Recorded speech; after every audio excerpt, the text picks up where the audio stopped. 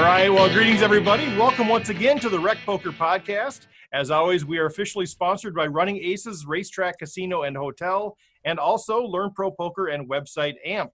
In this chats edition of the podcast, we're going to hang out with Lynn Gilmartin. She's an Australian actress and TV host, and you guys know her from the WPT. But first, let's introduce the panel. My name is Steve Fredland. I'm at Rec Poker Steve in our PokerStars home game. And I learned this weekend that when you are running a poker tour, it's not a good idea to surprise your players on day two when they are in the money, that most of them will earn what they earn will be paid out in silver bars and coins. It's a good idea to not do that, yeah. I'm Chris Jones. I'm 5x5 on PokerStars and Twitter. And I was helping run a writing conference this weekend. So there's an old writing adage that says the key to a character is understanding motivation. And I think the same is true of a poker opponent.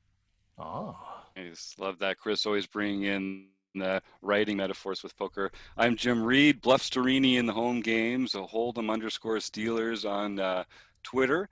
And I just learned that from our friend Pet Vet that sometimes don't worry about exploiting opponents. Just play your ranges. Play smart, sound, mathematical poker. And I'm John Somsky. I'm Poker Geek MN everywhere. And I have a quote from Jack London.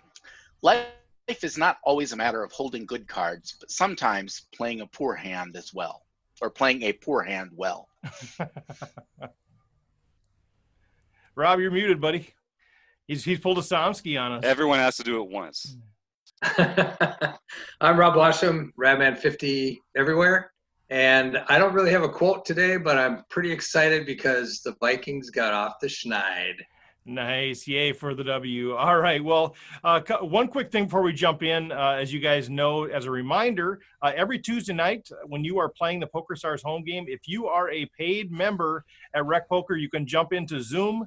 We do an online play and hang. We call it the OPA, and we have some pretty cool people stop by from time to time. We've had Matt Matros, Sarah Herring, Dutch Boyd, Matt Hunt, Chris Moneymaker, Maria Ho, a bunch of other folks. So you never know who's going to drop by and say hi as you're playing that home game. So with that, let's bring in Lynn Gilmartin. Lynn, welcome back to the Rec Poker Podcast. Oh, thanks for having me. I'm stoked to be back. Good to see you guys. Stoked? Are you allowed to say stoked if you're Australian? I thought that was an American thing. Is it American? I thought it was Aussie. I thought it was like a surfy Aussie dude thing to say. Well, we try to claim anything cool. Like, we don't actually come up with anything. We just grab other people's things and say, that's really cool. We're going to call that American. But it's so fun to have you back on. So we had you on in January of this year. And boy, a few things have happened since we had you on. We were obviously very concerned about the fires in Australia. So I'd love to get an update on that. But obviously the world has been changed quite a bit over the last 9 months. So why don't we start with the fires? And I know you're raising money to help the wildlife. So give us an update on how all of that sort of shook out. It's pretty wild to be talking about the fires again because it feels like that was a decade ago. So much has happened. I can't believe that was this year. But thank you so much for the support that you all gave and helped with that fundraiser. The poker community came together in such an amazing way. I was mind blown. I didn't get much sleep for 2 weeks because my phone was just going berserk on all time zones with so much generosity coming from all over the world. And thank you for sharing the message. It really helped. And we raised, I think it was like, in the end, almost 130,000 Australian dollars, which is about 90 to 100,000 American dollars. Huge, just amazing. And then I had the honor of presenting the check to the Irwin family. So it's Steve Irwin's family who was the beneficiary. And so, we went there with the Poker Players for Australian Wildlife written on the check. And I was so proud to represent the poker community and show them just how generous we are and that, that we all come together in times of need. And yeah, it was pretty special. But, I have because I haven't spoken to you since that podcast, but this has just reminded me. Do you remember when we were doing the podcast and I was late? Because I forgot. I remember I told you there was an audition and I was all flustered and I was on the side of the street because I was so, do you remember that? So I was literally on the side of the street doing this podcast because I'd just gone in for this last second audition that I'd found out about the day before when I couldn't tell you what it was for, but it was for Neighbours, which is like an iconic Australian TV show that every Aussie and English, because it's really big in the UK as well, every Aussie grows up watching Neighbours. And so me as a young girl, like that's just 6:30 every weeknight while we're eating dinner, you watch Neighbours. So I had an audition for Neighbours just for like a guest role for a couple of weeks, and I got it. And I wanted to write you and tell you that. Oh, I wish you would have. Yeah. So I did that back in February. I filmed it and it aired, I think, like April, May. But I kept meaning to say, I've got to tell the guys that it was worth me being late to your podcast. I got the role. Well, yeah, because I think you're sitting like on a park bench or something, and it was so gracious of you to do that because you could have easily said, boy, this is the priority, because it was. But I appreciated you honoring that commitment, and that's fantastic. Yeah, I was kind of wondering what it was for. So Neighbours. So we'll have to. Anybody here watch Neighbours? Anybody know of that show or watch it? We might have to have a viewing party here. Yeah, I got family in England. I know that I've heard of the show. I've never watched it, but I know that that's a favorite of theirs as well. So it hasn't made it to the Commonwealth of Canada just yet that I'm aware of. But well, you guys don't even have TVs, so we're getting it soon. Well, congratulations, Lynn. That is fantastic. That's one of the things I actually wanted to ask you a little bit about is, your acting career. You've been in a few movies. Maybe you could talk a little bit about that. But if that's changed at all as a result of live poker, falling off a bit, if there's been more opportunities or if you're doing more acting than you have before. Yes, surprisingly, the answer to that is yes, and I can't believe it because the world is on pause right now. And I was in lockdown in LA, for the first sort of half of COVID so far, so up until June 1st. So we're in lockdown and we're just, there doing our online thing, and I popped up, I have a green screen and I'm making my videos and just, from the comfort of home and just in our little bubble there. And then all of a sudden this audition came out of nowhere for a film in Australia, and I couldn't believe it because I was like, what? Who is going into production right now in real life? And plus I'm on the other side of the world and the borders are closed. It was just very complicated. So I thought there's no way, I'll throw the audition up for fun, but there's just no way that I'll get this because I'll just get someone local. It's much easier because Australia has a 2-week quarantine. If you fly in internationally, you have to be put up, the government puts you away for 2 weeks. And so anyhow, sent in the audition and I couldn't believe it. Long story short, it went my way and it was such a jolt, like, whoa, because we've just been in this little isolated bubble for 3 months straight, barely leaving our front door just to open a package. That's about it. And so suddenly we had to book the next flight to Australia. There's only one flight per week, and I had to get the next one in. And for my now husband to join me, he's been my partner for 9 years, but we had no intention of getting married anytime soon. It was kind of like, one day. We kept putting it off. But then we had to be married for him to enter the border. So we spontaneously decided on the Wednesday that we were driving to Vegas on the Friday. We got married. It was the best. It cost like $80 and it was the most romantic day of our life. Elvis impersonator or no? No, but there was a big cardboard, like a big sign of Elvis out the front. Yeah. So Elvis did have a presence. It was a drive-through wedding, so full COVID approved, so we didn't have to wear masks. Like we just sat in our car and the safety pulled up to a window, and it was just such a cool way to put a nice fun spin and some nice memories on this lemon of a year that it has been. And then flew home to Australia and we did our quarantine and that went well, and I was really proud of it because it's allowed us to sort of move around here safely in Australia. And so shot that film, and then that actually ended up snowballing into another film. So I've just recorded 2 films in the last 2 months, which should come out next year. I'm really excited about that. One's called This Little Love of Mine. That was the first one. And another one's called Kidnapped. So look out for those. Ooh. Are you, which side of the kidnapping are you on? I can't reveal any details. I'm not allowed. Come on. We're trying to get some breaking news here, Lynn. I thought maybe you'd slip up a little bit. Well, that's really cool. I'm kind of curious. I have so many questions. I always have so many questions. So I always tell these guys, jump in if you have questions or you'll never hear the end of me. But I'm kind of curious as you talk about that, the difference between, acting in a feature film or some of the acting that you've done on TV. And then you've got the WPT, which, is acting in a form as well. It's reporting / acting, but it's all in front of the camera. I'm so curious, like, how do you kind of categorize those things, or what are the differences in terms of what you have to do and how you prepare for those different things?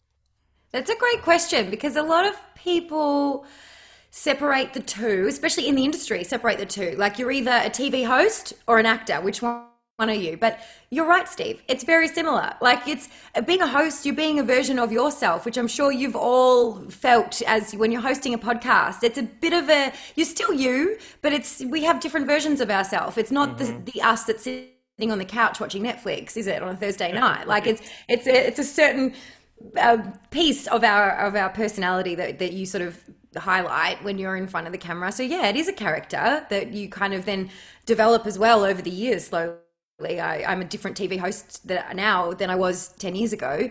You're always kind of evolving as a person, and it's the same as a character, as a host. But then when you're working on a character in a film, it's just a lot shorter of a time frame that you get to work on that character.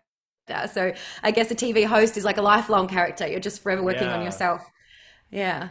I've never actually articulated that before. I just thought of that on the spot, and it's I like that. I'm going to use that more often. And it's a different sort of following, right? I suppose people that are seeing you week in and week out on a show, it's very different than they've gone to see you in a movie or watched you on the screen kind of one time or two times. That's a very different feel. Do you have something? And I know Jim has a question. I said pop in, and then I cut him off. But just kind of a follow up to that. Is there an area that you'd like to move into more? And I don't want you to tell your employers that you'd rather do something else, but just kind of in general, do you have a feel like, man, I like all of it, but I really come alive when I'm doing this sort of acting or whatever it is?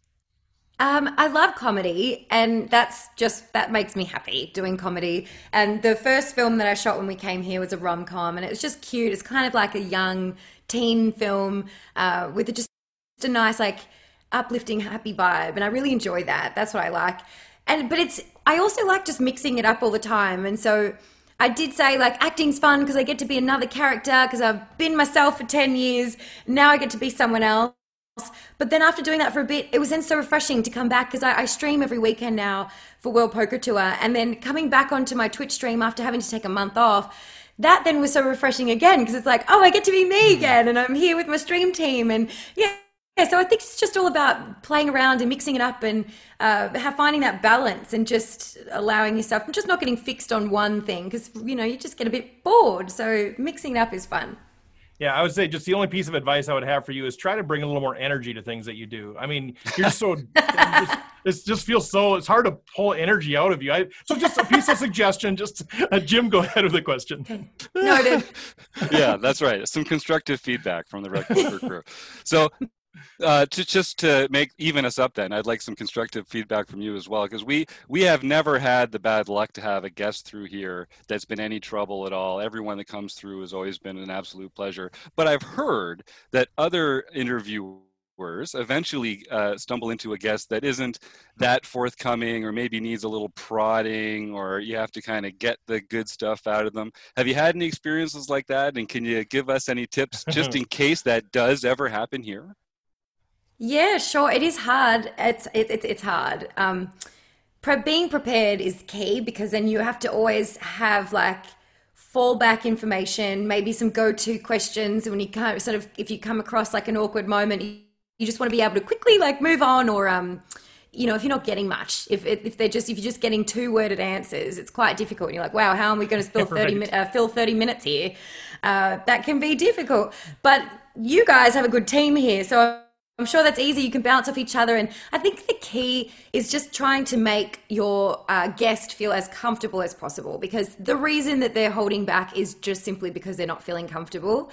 And so what I always do when I have someone who will come, like, who I'm going to interview, who might not be used to it, before the interview, will sort of just, like, try to lighten the mood, give a little few tips. I pre-warn, and I say, look, because often it's not live, right? So this is a bit different, but sometimes it's recorded and it'll be edited later. So I give them that full warning, and I'll be like, trust me, I stuff up all the time. So if you stuff up your thing, just rewind, like, just go back and we'll start again. Like, it's fine. I do it all the time. And if they are really uncomfortable, sometimes they'll stuff up on purpose, because when they see me stuff up, it gives them permission, like, oh, if she's going to, then it's okay. And you see them sort of lighten up and soften up, and then they're out of their head. I do that with the musical cues all the time, just to lighten the mood, just to let people know that we're not taking it too seriously here. So that's great. Thanks. Yeah, usually that all works just perfect at the front, but Jim said, I want to make Lynn feel comfortable. I'm not going to have the music start at the right time. So I think that's genius, it's a Jim. Professional courtesy. It works. Look how comfortable I I know, it worked like a charm. Yeah. We might have overdone it. Chris Jones. Well, I kind of wanted to ask on the flip side. I think there are probably other people who have, but you've interviewed and met probably more poker players than most people on the planet. And I'm curious about who are some of your favorite interviews? Who are some of your favorite people to reconnect with and get a chance to have the microphone in front of them? I love it when it's where this is just like a life-changing moment for them, and this means the world, where it's a hobby player, it's not the professional poker player where this is another day in the office, cool, now I can just pay off my my investors right now or whatever. Like, when you have someone where they have tears in their eyes at Heads Up and they are like, oh my God, and they have all their friends and family there and they're crying on the sidelines, like, that just is so moving, and it's just such a reminder of this is why we do this. And just being there to share that life-changing moment that is going to set them up for a long time, and they're going to remember this moment forever. That's life-changing for me. It's just such a privilege to be able to be there and witness that moment. It's so special. Yeah, I'd love to follow up more and go a little bit deeper on that too. I'd love to know why do you think that is with your personality? Because I would guess not everybody has that answer, but I love that answer. But I'm kind of curious, what do you think it is about that, whether it's your world or how you're wired or whatever, that really is a compelling story for you personally? Geez, Steve, you're coming in with the great questions. I love it. All of you are.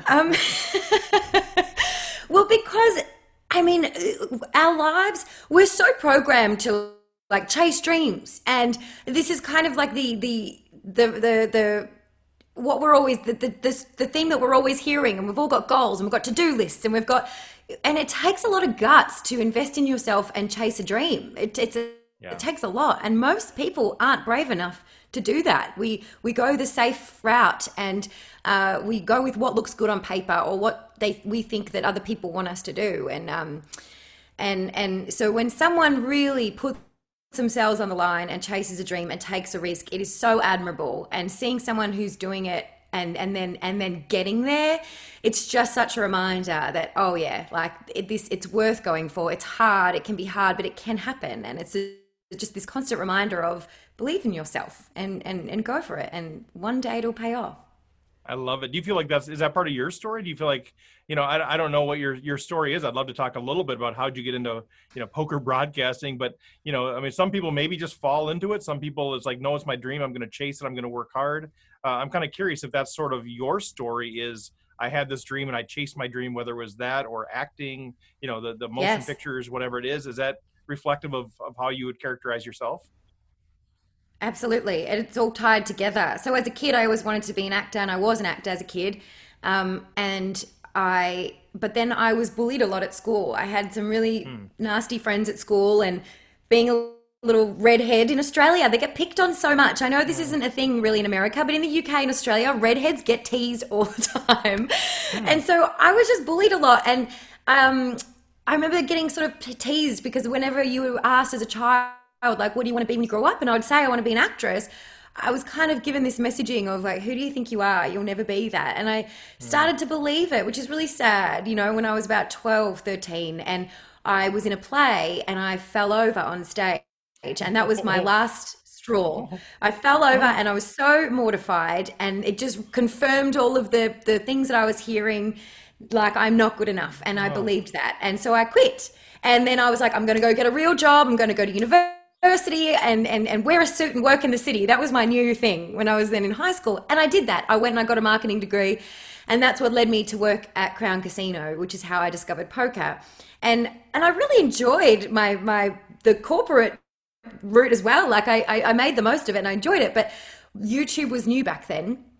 And I always still had this thing in me, like I love performing. I love just, I was always a dancer and just performing in any way.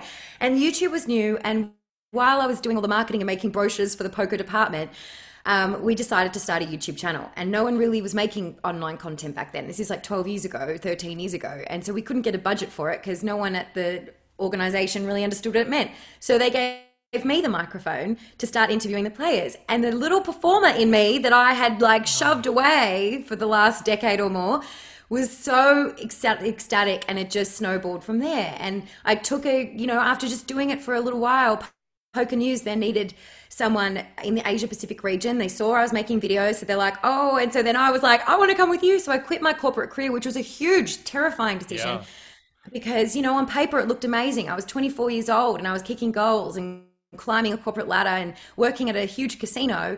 But I decided to quit that and move to Vegas and work on the World Series of Poker, making videos online, which was so foreign to me.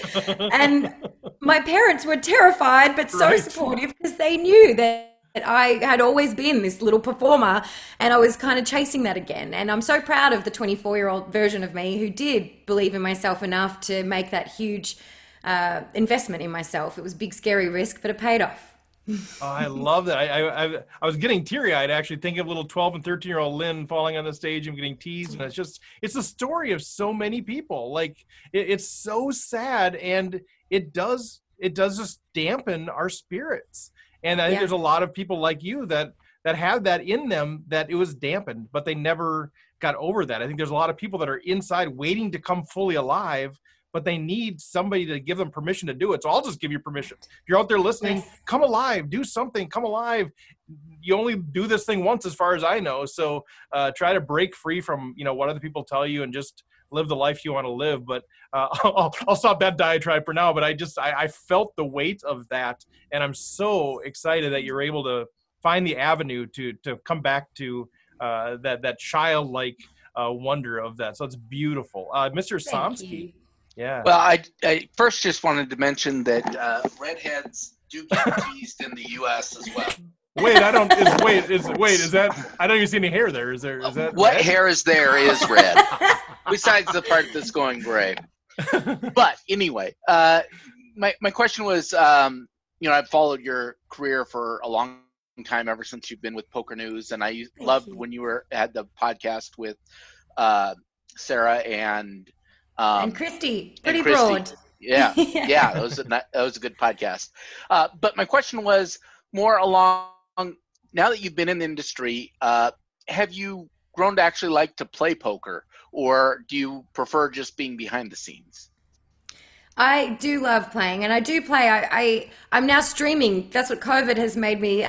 Has led me into, which I never in my life ever thought I'd end up on Twitch streaming poker, but I love it. And I do play. I play like home games. When I was in LA, there was a few home games that I was playing in, and my husband had a home game in Mexico City. So whenever I was there, I'd play there as well. So, and then on stop, like whenever I was on tour, if I got a chance, I'd hop in just like a 1-3 cash game. Just, I keep it low stakes. The thing is that I don't dedicate myself as much as I should to studying the game. So I'm more of a donor to the game and I play for fun, but I have so much respect for those of you who play full time, because it's such a roller coaster ride, and it's hard, but I love the game. It's just so fun when you sit there and you just get into a real good zone and you've got a great table and you just end up sitting there until 4 a.m. because you're wide awake and so like into it, and you get to actually cash out and make a profit. Like, it's just the best feeling. So I love it. I love the game.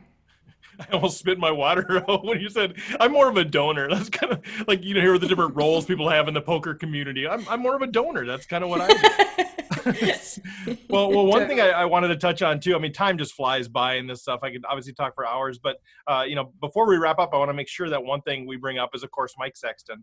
You know, that we've all seen. I think most of us have seen the tributes and some of the things that have come down the pike, and I know you've been interviewed countless times about this already, but for those of us who are part of Rec Poker Nation that maybe haven't heard your perspectives on Mike, you know, we're pretty much asking this of every guest at the end, because you know, the common theme is, of course, you know, we talk about, you know, when people die, people generally say nice things about people. You know, it's the right thing to do, but sometimes you can tell it's a little bit forced. With Mike, we don't see that. We see this genuineness. And obviously, as somebody who's worked incredibly close with him, I'm sure know him very well. Really, you know, how do you boil this down now that maybe you've had some time to process it? You know, as you think back on the life of Mike or the impact he had on you or the community, how do you even start to summarize who he was and what he meant? He was just a beautiful man. He just lit up every room he walked into, and you're right, like the response online, the flooding of stories and love for him, it was beautiful. It was overwhelming, and you're right, like, just no, I don't think there's anyone else in the world I've ever met that would have a reaction like that from the world, and it just is testament to the man that he was. And he was a leader in our industry and just dedicated his life to the game, but did it with pure kindness, pure just love for the game and for players in the game, and was always spreading a positive message. And he just did wonders for poker, and we are all here now because of that and because of his efforts. Before any of us saw the game the way he did, he was a visionary. And it was just such an honor to be able to work alongside him. And he was my mentor without even like trying, he just led by such a good example at all times, and was always ready to make everyone who crossed his path feel special. He wanted everyone to feel welcome. Like no one was ever on the outside if Mike Sexton was standing there. He included everyone as much as he could. And I just think it's just such a beautiful way to live. And he had so much love in his life because he gave so much love. And if anyone can take that away, if anyone's feeling lonely, like we get what we give more. Just if you want to feel more love, if you want to feel, just give it, and the more you give, you will get back. It's just natural. And Mike is a perfect example of that. Oh, that's so well said. I'm curious if there's any one moment that really stands out where, from a joy perspective. Obviously, there's been probably a lot of profound moments with Mike, but is there one moment that where you just like it just causes you to start laughing every time you think about it, or just brings a huge smile to your face? Is there anything that stands out? Just any time he was in the room, like his laugh, his chuckle, he just was the best. I told this story on the memorial, but it was just the highlight of the final tables so often was our lining up for the photo, because all the poker players are sitting there, and you would just hear him. We were all just smiling in silence, like, okay, it's time for the school photo. Let's get the cards in the air. Let's go. But Mike would stand there just doing this chuckle to himself to make sure his smile was authentic, and he'd just be like, but I honestly think he thought that no one could hear him, because he never would bring it up, and we would all be laughing because of his chuckle. And sometimes we'd say it, but he'd be like, huh? Like it was just the thing that we were just ready to hear at every photo opportunity was Mike's chuckle, and it would just get everyone laughing and smiling, and that was just a perfect representation of his personality. He just always had people smiling, and his big, beautiful smile whenever he was in a poker room was just the best. And whenever the dance floor would fire up, like at poker parties, he was always the first on there. He just loved to dance, and that's just beautiful, right? He just loved life. It's just being free, right? Just being free. Yeah. That's so good. So what's next for you now, Lynn? So we've got a couple of movies that you're apparently not going to give us any inside scoop on, but you got a couple of movies that are out there that are coming out. But what other projects are you working on, or you have coming up, or what does it look like? So I am. I can't say, but I am on hold at the moment.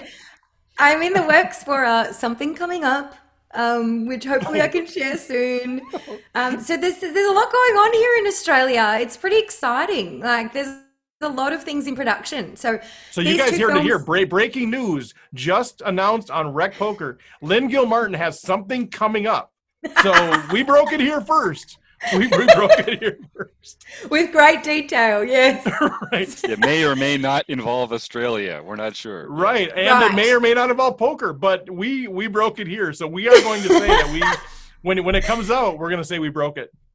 And there's so much going on with WPT, now, like this new space that we hadn't had such a focus in online space as much as obviously this year, which has really thrown us into full online mode, and we just had our $100 million guarantee series on Party Poker, which is just extraordinary. So there's going to be so much more of that, and so WPT keeps me super busy in between as well. So while I'm like chasing my acting dream, which I resurrected in my 30s, which I'm pretty proud of myself for doing, so it's never too late to go back, whatever that dream was when you were a kid that lit you up. Just think about it. What was it, and why am I not doing it? Go and do it.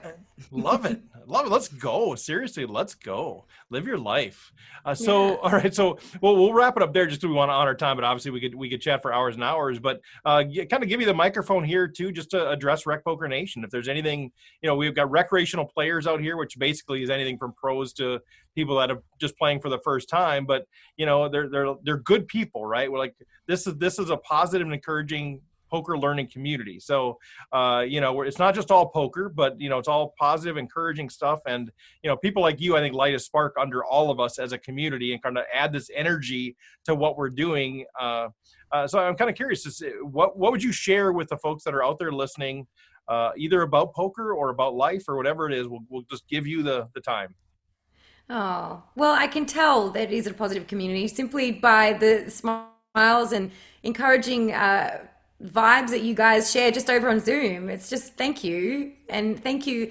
Just like what Mike's intention always was to shine a positive, to create a positive environment in poker. I mean, we need that in any industry, in anything that we're doing in life. I think it's the community that we're involved in is what makes it special. It's not, you can have any job, but it's the people that you're working with that makes it or breaks it. And I'm just, anyone who's watching who is a recreational player, I'm proud of you and I believe in you, and go for it. Like, just chase your dream. I think that's been the theme of this podcast without us even realizing before. This was not planned, but just go for it. Like, just believe in yourself and do the investing in yourself that you have to, the studying online. There's so many materials and you've got this support from this community that you're a part of, and just keep believing in yourself, because that's the hardest part. Once we've got that part down, the rest is just, is easy. It's gravy. I love it. Well, Lynn Gilmartin, as always, thank you so much. Absolute delight. Hopefully we can see you in 3 dimensions at a World Series of Poker event or a WPT event or something sometime in the future. But for now, it's been really fantastic having you on here. So thank you for that. Thank you so much. Thank you. You guys all right. are awesome. Well, we'll let you sign off. We're going to do some other stuff here, but we'll be in touch. And thanks so much. Thanks, guys. Bye. Take care. Thanks a lot. Take care, Lynn. Well, there she goes. Lynn Gilmartin, again, pretty low energy, but, I think we were able to pull something out of her. But what are you guys' thoughts? Whenever we're watching WPT, when Lynn Gilmartin comes on, my wife always says, "Isn't she the cutest thing you ever saw?" and she is. She's just like, well, yeah. I say I agree, and I look at her and I say, I look at her like a daughter. I think I'm I'm proud of her because of the way she is. She's so real. She's so honest. She's so cute. She just, I feel like, boy, I feel like I'd like to protect her and make sure that she always has that ability to be who she is. Yeah, and I think about that. Still think about that fundraiser for the Flyers in Australia, and like how she's always talking about, the poker community is so generous, and they are, and there are lots of instances where the poker community is so generous. But part of the reason people were so generous was because of the way that she's been able to connect for so long with the poker community, that people showed up for her too. It was sort of like, it was a testament to the poker community, but it was also a testament to her, which, is really great.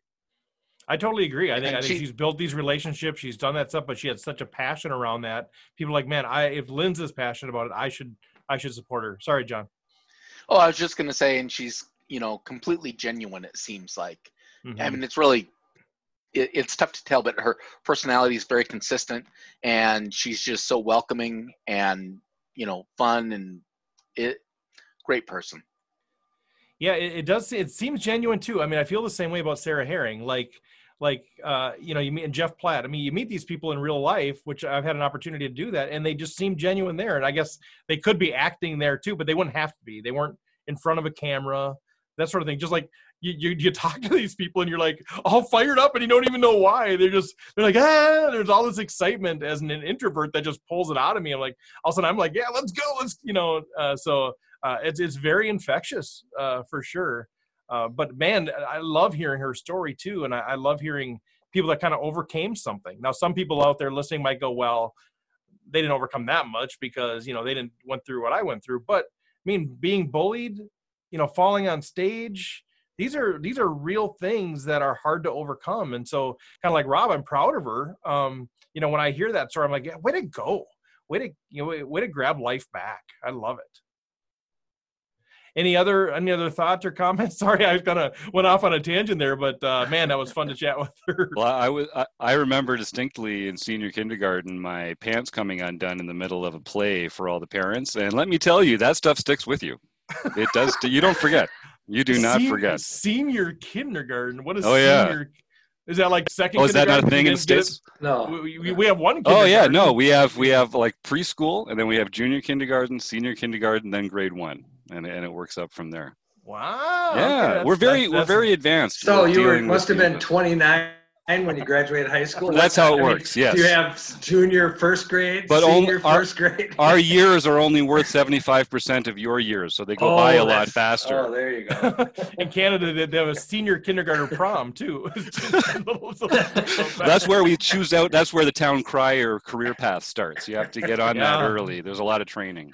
So little Jimmy's pants fell down. I'll share mine if you guys want to share yours. I was just going to share my little my eighth was that what you said? Play story. I had the lead in an 8th grade play, and halfway through I forgot all my lines, so I went back to the line that I remembered, which was the first line of the play. So we did the play, and the next time we got to it, we did it, but we did the play 1.5 times.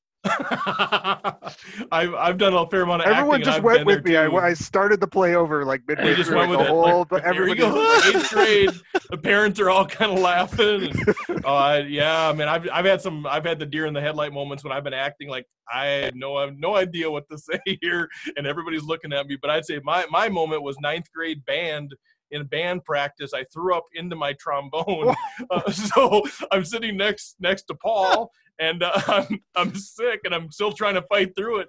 And I threw up into the trombone, and splits everywhere. And I'm so shy. I'm so introverted. I'm already a disaster being at school. I just set the trombone down. I ran outside and just waited until the teacher came out and found me. Oh, it's so hard to be a kid. Oh, man. Anybody else want to share or no? Ron's like, I fainted in the choir once. I was like, good God, let's stop recording. Wow. I led a very sheltered childhood, I guess. Or you had it all together at the age of 7. Or I'm told I don't remember that crap. I don't know, one of the two. You and Somsky were probably just had it all figured out. The rest of us were a mess. I'm crying. I'm laughing so hard. I am too. I have tears running down my cheeks right now. I hope that you can't see that. It's a good laugh, right? That's sort of what Lynn was talking about. Just laugh, man. Mike Sexton made people laugh. Let's laugh a little bit. It's healthy for us to do that. Let's shift gears a little bit, I guess. What's going on in Rec Poker Nation, people? Mr. Somsky, you want to talk a little bit about our home games? Absolutely. So on September 28th, Hurricane 1K, James Portugal got his 4th nightly series victory win. On September 29th, JBT Twin Cities, Joanne Bird got her 3rd nightly series victory. September 30th, Keck Geek 65, Jacob Kike got his 5th nightly series victory. On October 1st, Uncle Tom's Cabin, Jeff S. got his 1st nightly series. On October 2nd, Evil Roy CA got his 2nd nightly series victory. Oh, one of the Canadian fellows fighting the good fight. Yep. Got lucky as a Canadian. Had to be. Hey now. Well, he's one of the good Canadians. Oh, thanks. Oh, yeah, that's right. He's one that we root for. That's a short list. October 3rd, we had Keto Man 335. Kian Tavakoli got his 3rd nightly series. He's winning enough of these, John, that you're going to have to get better at that name, I think. Kenny's winning enough of these. You're getting a lot of practice with that one. Yeah, actually, we're getting a lot of repeat winners. So eventually, by the time we're done, I'll actually know how to say these names, maybe. October 4th, we had Shorzy00. Ben Gurrs got his 3rd nightly series victory. And on October 2nd, we had PL 1914 winning his 1st international series victory. Wow, very good. And so this is what happens. We had. Go ahead. Only the noon event went that day. The 5 a.m. event did not go. Okay, so we'll have to look at that. Keep noodling that deal, but that's the best way to get into the TOC. You guys play that international series.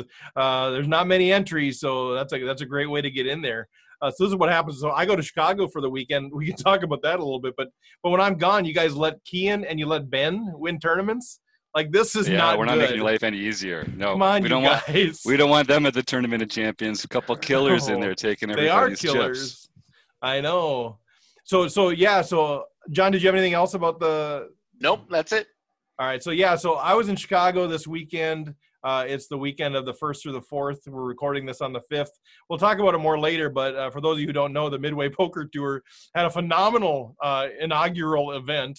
It was spectacular. So it was my first time working for the Poker News. So I went out there with Chad Holloway. We're doing poker reporting. It's going great. And then some rumblings start happening, and eventually the story breaks that they announced to the players on day 2, they're already in the money. The tournament was delayed. The start of day 2 was delayed because of some other reasons. They didn't have enough chips and stuff. But then they announced to the players that, oh, by the way, you guys aren't going to be getting cash payouts. Well, you'll get a little bit of cash, but the rest of it's going to be paid in silver. To which there was chagrin, shall we say. And it worked out okay for the first few people because they took some of the other cash and used that and gave cash payouts. But long story short, and there's a whole story that Chad Holloway wrote, kind of broke the story. He did a lot of investigative research and kind of find out the whole story about what's going on there. But it was bedlam. The tournament stopped for a couple of hours while the final 10 players were figuring out if they're going to play. Should they not play or should they play? If they play, they're sort of accepting the terms of it. If they don't play, they can maybe take some legal action. The Attorney General was on their way over. Were they going to stop the whole thing and seize everything and then they get nothing? Like, these were the conversations that were happening. And I'm like, I'm here I just want to write about, aces beating kings. Like, this is what I want to do. But of course it was super interesting. A lot of this stuff is public or whatever, but Saturday night we're trying to figure this thing out. We have no responsibility, but we're working with so the owner, Dan Bekovic, had fled.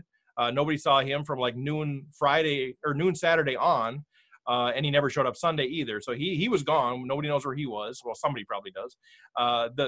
They had brought in Jeremy Smith, who was Smith, I believe. He's the tournament director for the HPT. They had hired him in to actually do the tournament directing. Well, Saturday night he said, I'm not showing up Sunday. He left.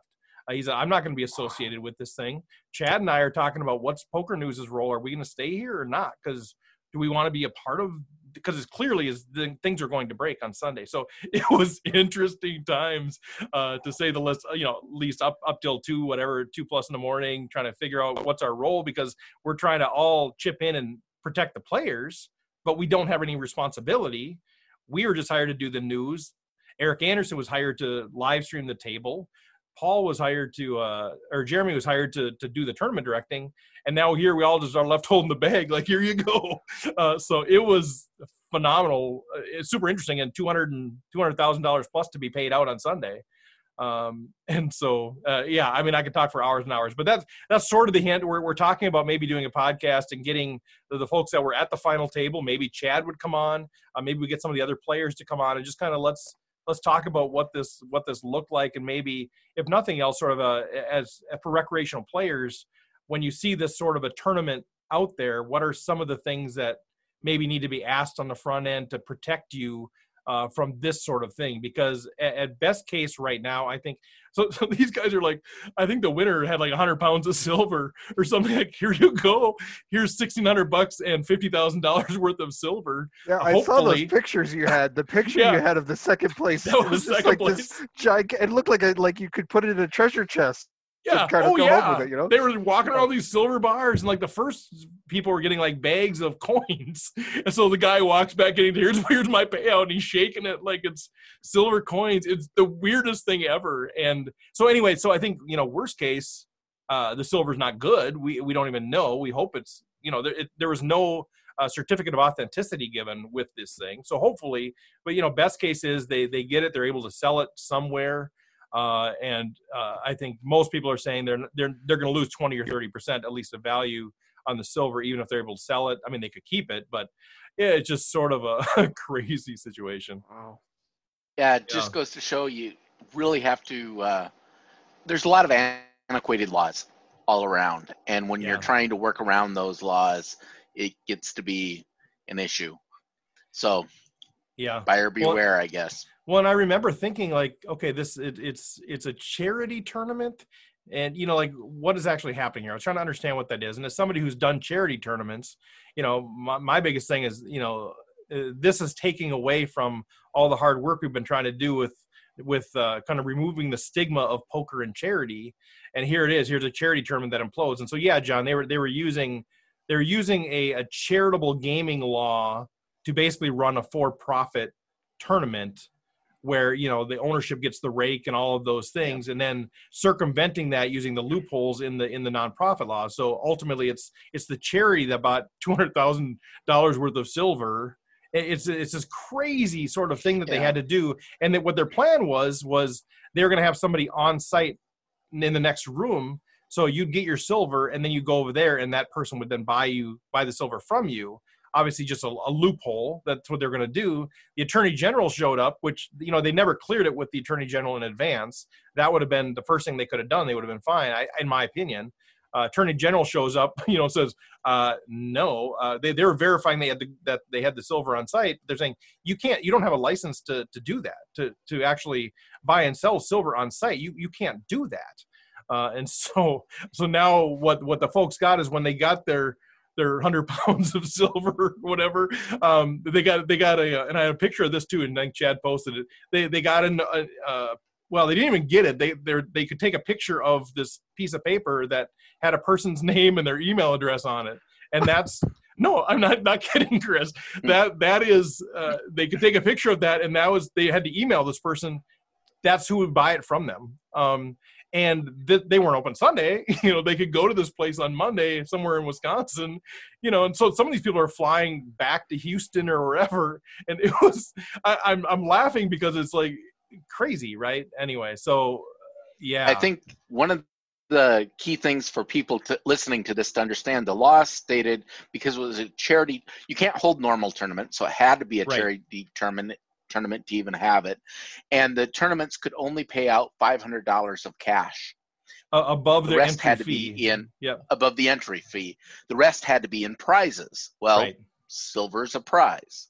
So evidently other places have done this, and they've coordinated, so they have someone on site to basically buy the silver or gold back at the value that you're supposed to get paid out, so you in essence get paid out what you're supposed to. But evidently things here did not go quite that they didn't quite have that figured out. And I don't know why they couldn't do gift cards. I don't really know why they couldn't do other prizes that weren't like precious metals. But the funny thing too, and then the folks are like 10-handed, and they're like, well, they're worried that they're going to come get shut down and seized, and they're not going to even get their $1,600. So first we said, well, can they go pay out the $1,600? Okay, good.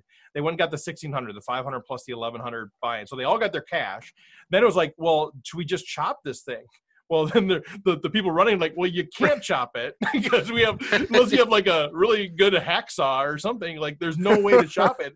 And like all the bags and everything had been like pre-assembled to there's no way to chop it, even though they never said in the thing they couldn't not chop it. So it was, but yeah, I think that was the other plan. Was there somebody can somebody just take all the silver and then, So they played it out. I mean, who knows what's going to happen? They played it out. They all got their allotted amount of silver. I think today we'll start hearing about if people actually were able to sell it or not. The owner has, even though he wasn't on site, he has said he will make people whole if they're not. There's a couple people that got like $300 transactions from him, apparently. I don't know, how that will work for the $50,000 ones or whatever, but maybe it'll all be made whole. And I think our message to the tour staff that were still there was, I think you can avoid lawsuits and said, if everybody's made whole, people will forgive you if eventually they're made whole, but the tour won't survive. Like I can't imagine another event, and they were saying, no, we'll be fine. We'll recover from this. It remains to be seen, but I can't imagine, Chad can't imagine that the name Midway Poker Tour is ever going to draw no matter what they do. Yeah, because I think every time there's a, I mean, this is why tours and places that have a record of paying people out sort of start to grow and do better, because they build that sort of trust and that reputation. And anytime there's a first time sort of thing happening, anyone who's showing up at that is taking a risk. Probably I wouldn't be expecting to take this big of a risk. Right. Quite honestly, this is not a risk I would have thought I might be taking. But I mean, I think you're taking some sense of a risk in sort of like, is this going to be run effectively? What's going to be going on? Do they really know what they're doing? And like, I can't imagine anybody going to a second one of these. I mean, maybe at least they didn't get paid out in Beanie Babies. Right. That could have been worse. So there's an upside. There's a silver lining, I guess. Yeah. You could have taken a couple of those bars, melt them down for our silver pins, Steve. Well, that's what I was going to say. Wait, we're giving away precious metals. At least we're upfront about it. That's true. That's true. But we're not pretending ours are real.